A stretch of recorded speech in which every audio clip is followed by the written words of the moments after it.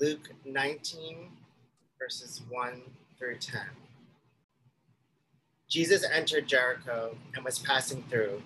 A man was there by the name of Zacchaeus, who was a chief tax collector and was wealthy. He wanted to see who Jesus was, but because he was short, he could not see over the crowd. So he ran ahead and climbed a sycamore fig tree to see him, since Jesus was coming that way.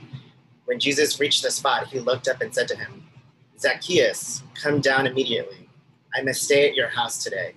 So he came down at once and welcomed him gladly. All the people saw this and began to mutter, "He has gone to be the guest of a sinner." But Zacchaeus stood up and said to the Lord, "Look, Lord, here and now I give half of my possessions to the poor, and if I have cheated anybody out of anything, I will pay back 4 times the amount."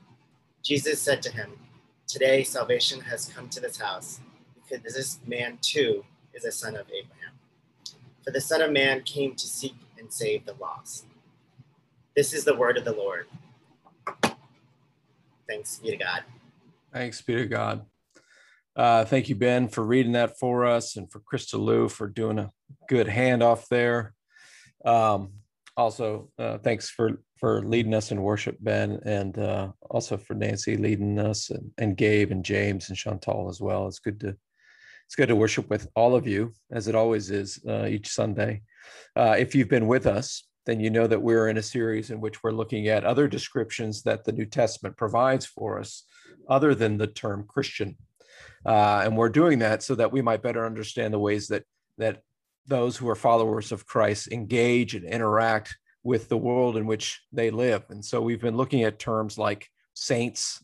Last week, we looked at the term of servants, but today we're going to look at a term which I think everyone desperately needs, but which many of us take for granted, and that is the term of friend. You know, at the most basic level, a friend not only understands you, but a friend receives you, and receives you with joy. But further, that person who calls you their friend is one who remains with you despite adversity. And so no matter who you are, no matter what you've done, human beings, they need to feel understood. They need to be gladly received. And they need to know that in times of adversity, that friend is going to stay with them. Of course, to be a friend involves much, much more than that, but it's never less. And now studies show that for both men and women, friendship in our culture, in our time and place, is way down. Over the last 30 years, men who say that they have no close friends has risen from 3% to 15%. And women over the last 30 years say that, for those who say that they have no close friends, that has risen from 0% to 10%. And of course, that is painful to hear, because we know how isolating lives can be without friends. But it's also tragic if we understand what Jesus thinks about friends and what Jesus says about friendship. Whether you're a man or a woman, Jesus says that the greatest love that there is the love of a friend. And Ben very coincidentally referenced John 15, and I'm going to reference it too, because these are the words that Jesus speaks to his disciples in private, sharing his innermost thoughts and his greatest love. He says, "This is my commandment, that you love one another as I have loved you. No one has greater love than this, to lay down one's life for one's friends. You are my friends, if you do what I command you. I do not call you servants any longer, because the servant does not know what the master is doing, but I have called you friends, because I've made known to you everything that I have heard from my Father." So what we learn from that is that we desperately need the love of a friend, and what we learn really is that there's nothing like it.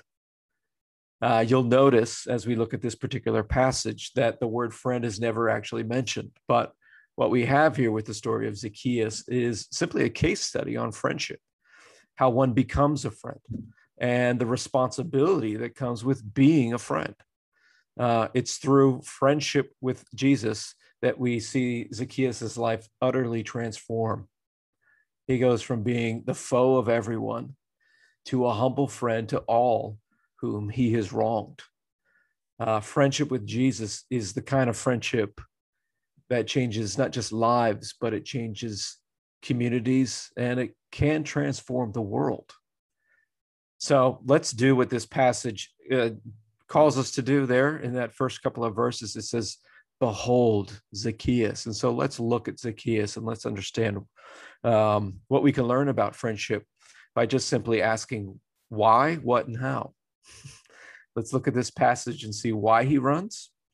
Let's look at the passage and see why Zacchaeus, what Zacchaeus receives and how he gives.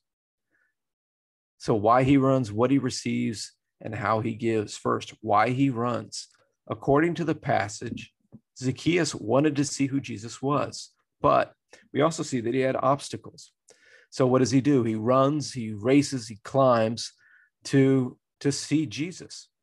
Now, contrary to children's Bibles, when we think of this picture of Zacchaeus climbing a tree, we tend to think that this is actually a very cute image. But there's nothing cute, actually, about Zacchaeus. Zacchaeus is the chief tax collector. Zacchaeus wasn't just a little bit selfish. He wasn't just a little bit stingy. By being the chief tax collector, Zacchaeus was one who put people out of their homes. In fact, you could say that as the chief tax collector, it's safe to say that he created systems where extortion and bribery readily took place. This meant he would get wealthy, but he would get wealthy at the expense of others, where others would lose everything. He created systems where people would spend the rest of their lives under the burden of his tax. So there's nothing cute about Zacchaeus.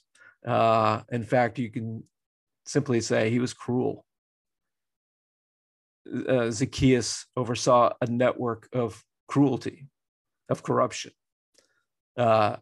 He wasn't cute, he was cold-hearted. And he would have been a part of a network of similar-hearted people.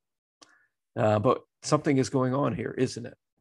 With his running, we realize that somehow, some way, his heart is inflamed. You might say his heart is beginning to thaw.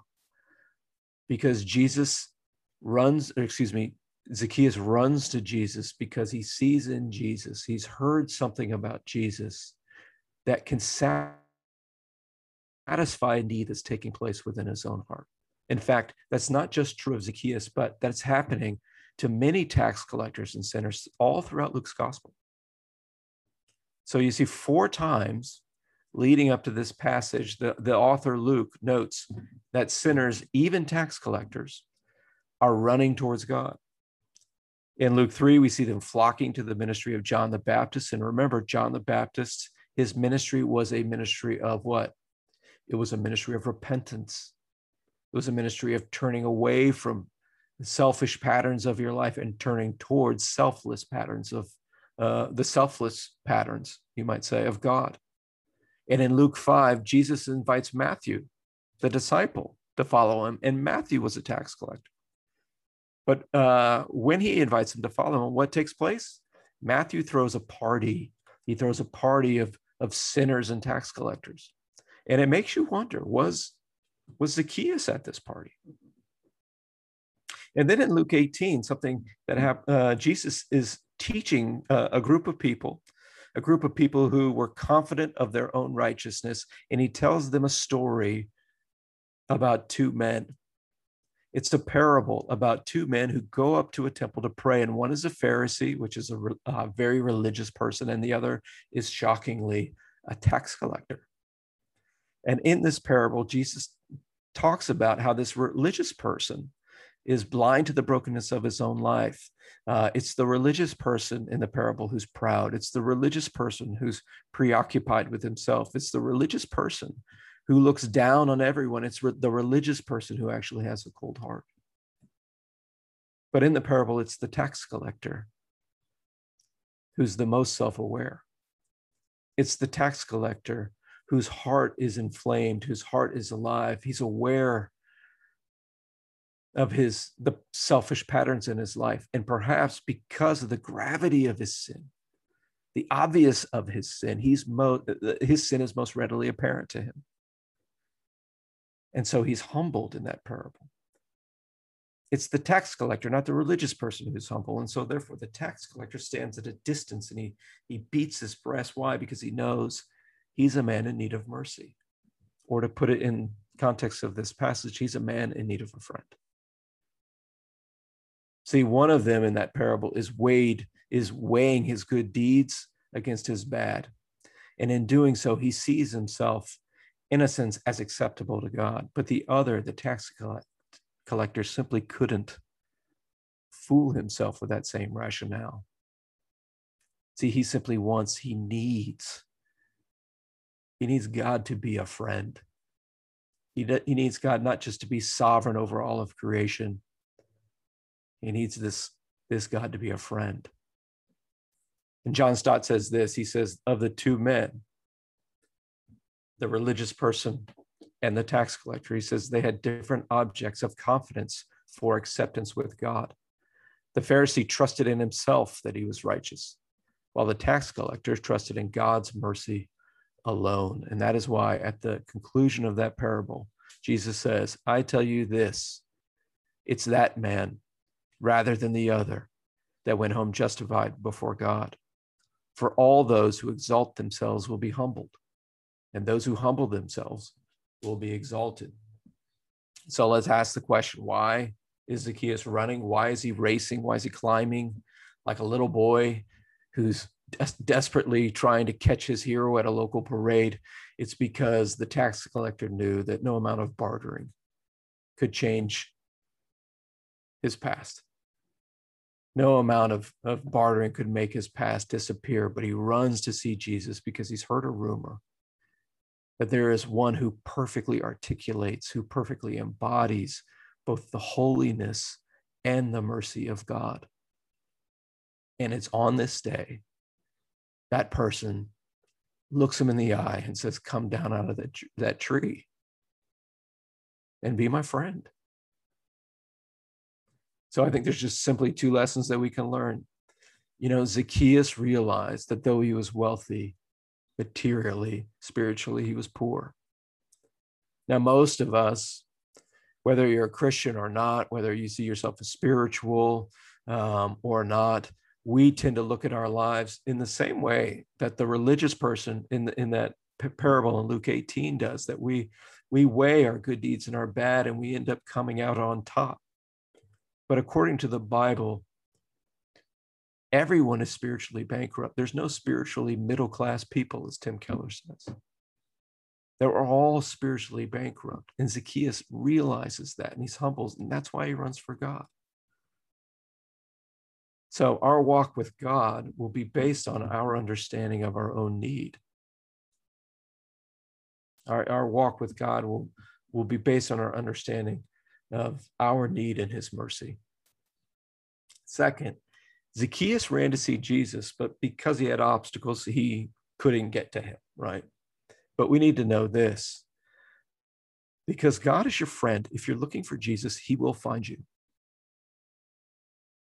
See, the story is that Jesus has come into history not just to pass through your life, but he's come to be seen. He's come to be understood. He's come in order to be received as a friend.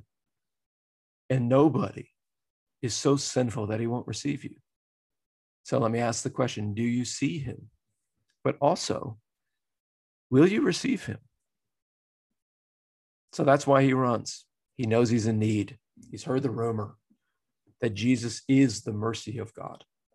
So second, what does he receive? Well, I think you can say that he receives everything you'd want to receive from a friend, right? Jesus says, hurry, come down. I must stay at your house tonight. And then Zacchaeus receives him joyfully. But within these 2 or 3 verses there in the middle of the passage, we can learn essential elements, important elements to Christian friendship. And I think the first thing that Christians need to know or need to live out is found here and that Jesus teaches us, is that Zacchaeus receives from Jesus grace in the form of truth. Jesus gives to Zacchaeus grace in the form of truth. So we don't know exactly if Jesus, because of his relationship with the tax collectors, knew to look for Zacchaeus there in Jericho, or if his recognition of Zacchaeus was simply just another example of Jesus's supernatural pastoring. But either way, you have to know that when he called out his name, when he looked him in the face, when he picked him out in the crowd, that it must have felt like a miracle for Zacchaeus, right?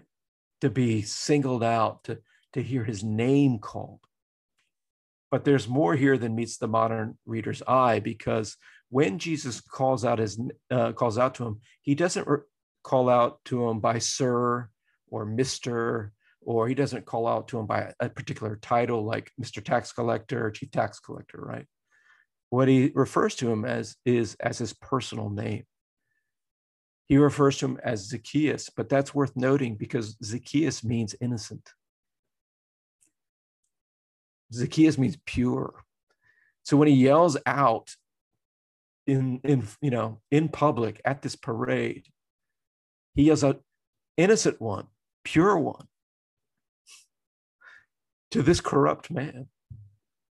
And with that word of truth from Jesus, those in the crowd and Zacchaeus must have heard within his own heart just how far gone, how far removed, how lost Jesus was, or excuse me, how lost Zacchaeus was, which makes sense for us, right? Because at the conclusion of this story, what does Jesus say? He says, I've come to seek and save the what? I've come to seek and save the lost. So Jesus, in effect, is saying, Zacchaeus, I know you've come down this road wanting to see me, but I've come down this road. I've come to earth to see you. Zacchaeus, the tax collector. I've sought, and I'm here to save you from your spiritual lostness. And so shouting his name, he gives him a word of truth. But with the very same sentence, he offers hope in the form of agency. He says, Zacchaeus, hurry and come down, for I must stay at your house. He gives him hope in the form of agency. Now, every Christian who is a friend should be one who is encouraging, who is rooting for the agency of others. What that means is that you're encouraging people to exercise the God-given responsibility that they have as creatures created in the image of God, to choose wisely, to make decisions for good. That's part of what it is to be a person created in the image of God, that we've been given the responsibility to steward our lives and our circumstances well.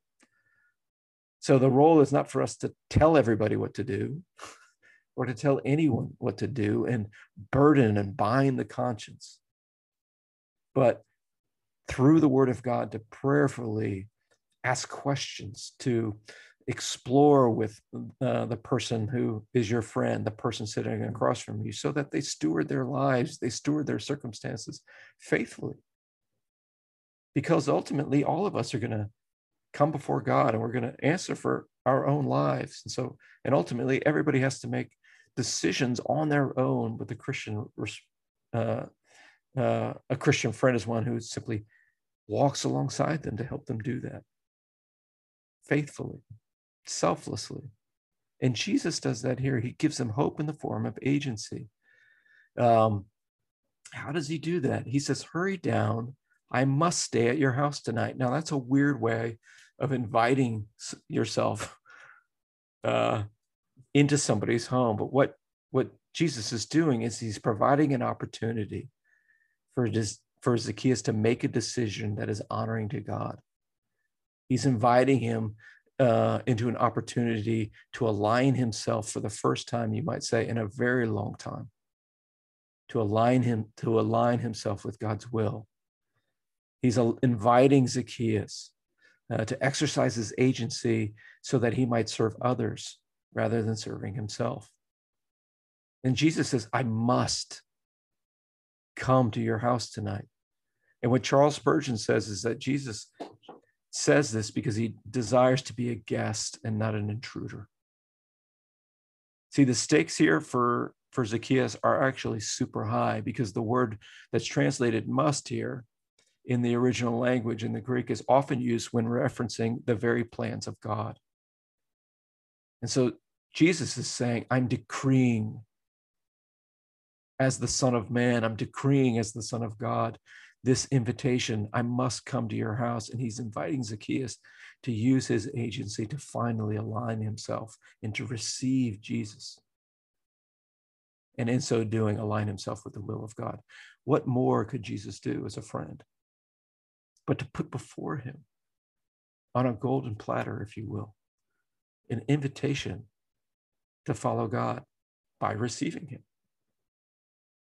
See, what a friend we have in Jesus, a true friend who goes after you, but who also allows you in pursuing you to pursue him right back.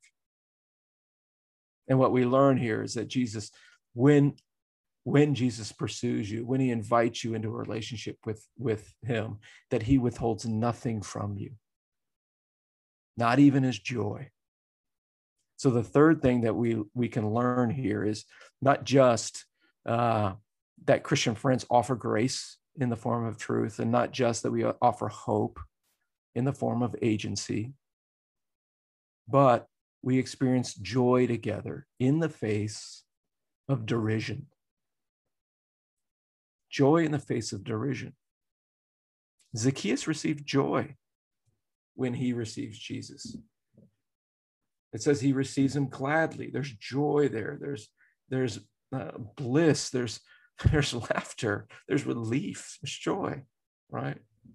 The man who had everything finally has that which he could never steal and he could never purchase. He's both known and he's received by God as a sinner.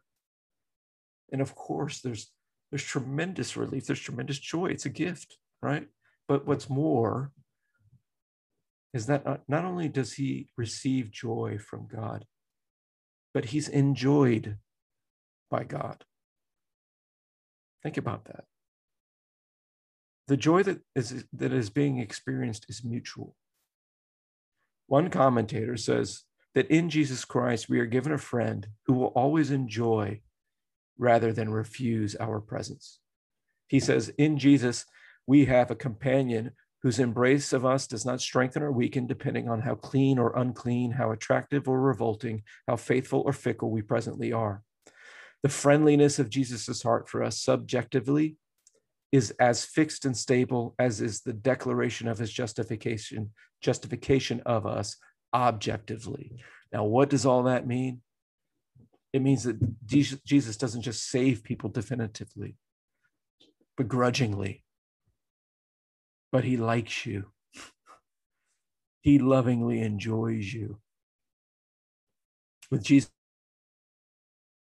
and Zacchaeus, the feelings of enjoyment here are mutual, and it's experienced in the face of derision, right? Because as Zacchaeus is experiencing the mercy of God, as he's experiencing the joy of God, people begin to grumble, right? The mercy that God gives to others causes grumbling to those who are around them, right? And as we often see in the scriptures, it's those who reject Jesus. It's those who reject God's mercy upon the disciples. It's the grumblers who actually truly understand what Jesus is doing. Here they say, look, this man has gone to be a guest of a sinner. In other places, the grumblers, the antagonists, they grumble because Jesus is the friend of sinners. And Dane Ortlund says, this label, the friend of sinners, is of unspeakable comfort to those who know themselves as sinners. But it's always contemptible to those who feel themselves not to be in that category. Grumbling, when it comes to Jesus, it always takes place when you think you know how God should act. Or it always takes place when you think you know what God should do. Because God is always going to surprise us. God is always going to be more loving than you. God is always going to be more merciful than you. You're always going to forget how loving and merciful God either has been to you, wants to be to you, or is surprisingly at work sustaining you right now. Grumblers forget that they're not as wise, as loving, or as just as God actually is. They think they know how God should act. They think they know what God should do. But grumblers also refuse to believe that true change can take place. Think about that. Grumblers also grumble because we refuse to believe that true change can take place in a person or in a culture. And as we learned the other night during the Bible class, which I'm highly recommending to everybody who has not come, highly recommending, that oftentimes when we come to the scriptures, we're in a sense grumblers. Why? Because we presume that we know what God will do, that we presume that the Bible can't actually say anything that's going to enlighten us, nor do we think that our lives will ever change. And so what do we do as we come to the scriptures? We grumble. What do people do when they come before Jesus, who is the Word of God come in the flesh? They grumble too. But the friend of Jesus should be one.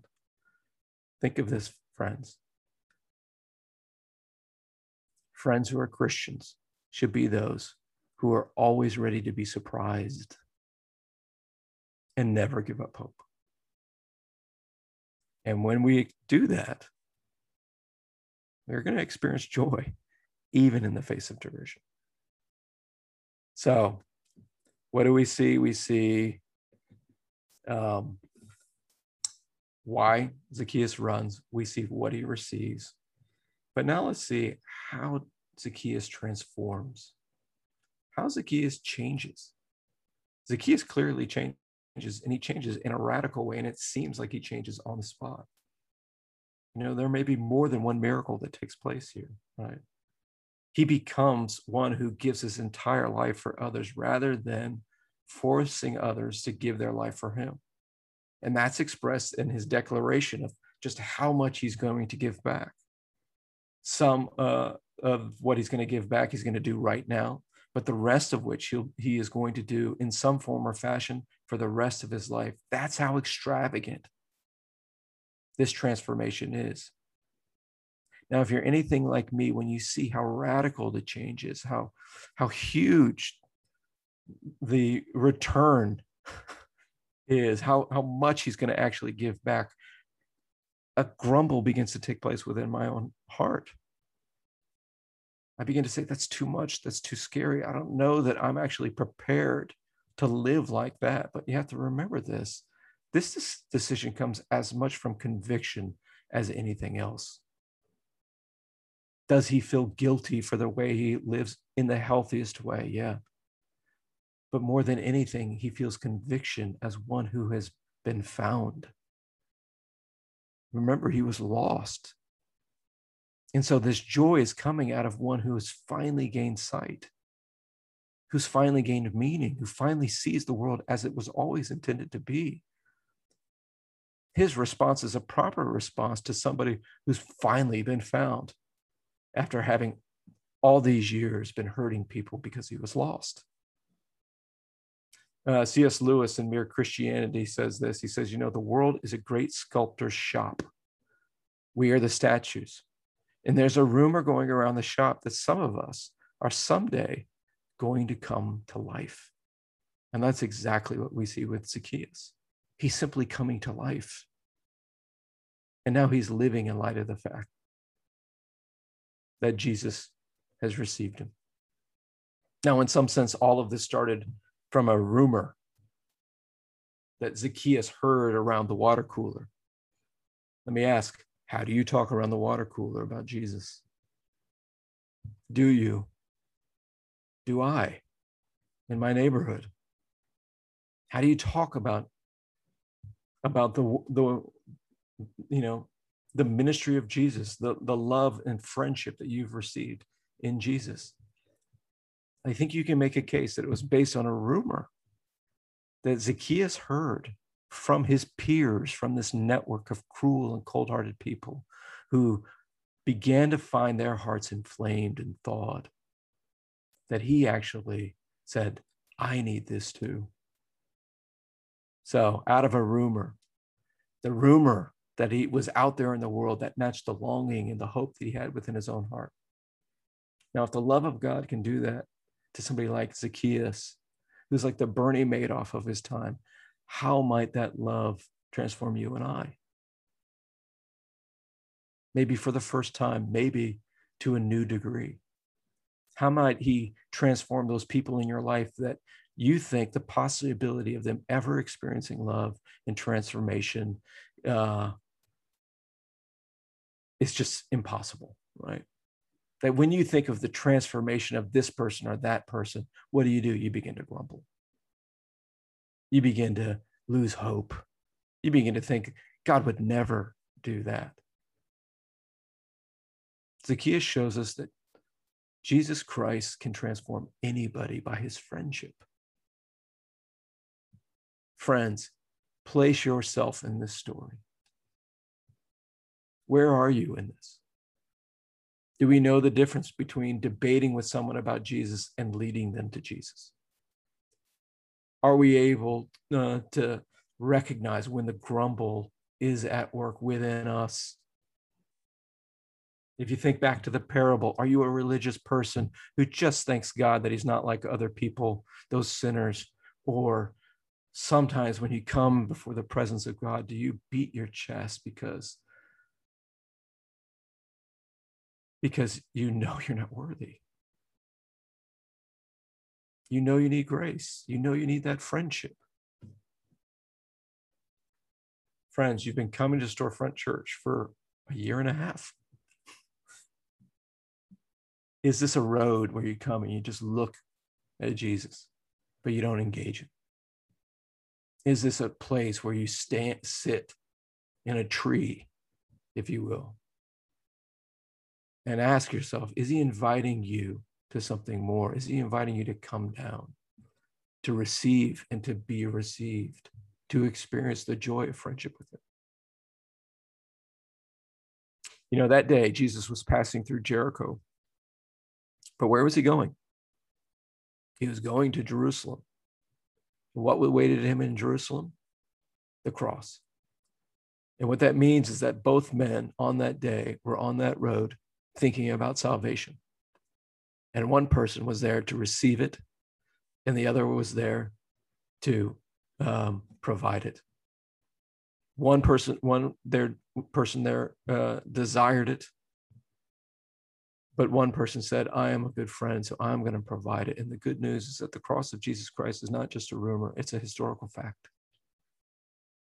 Jesus died for his friends. He laid down his life for his friends, and he proved that friendship really is the ultimate love, and that he loves you. But what's more, he can put your sins in the past. He can make you a pure one. He can make you, before the eyes of God, innocent. Just by inviting him in, just by receiving him. See, the rumor of the cross of Jesus Christ is not a rumor. It's a true rumor. But it's not just for tax collectors. It's for all of us sinners. Me and you. Let's remember the friendship of Jesus as we are called to be friends to people all around us. Let his love in so that we might be transformed, so that we might laugh and embrace, and that the grumble that can take over our lives might diminish. Let's pray. Heavenly Father, thank you for stories that appear to be children's stories, but actually speak to the very depth of the human experience. Would you help us learn this passage as we invite Jesus further into our lives? We pray all this in his name. Amen.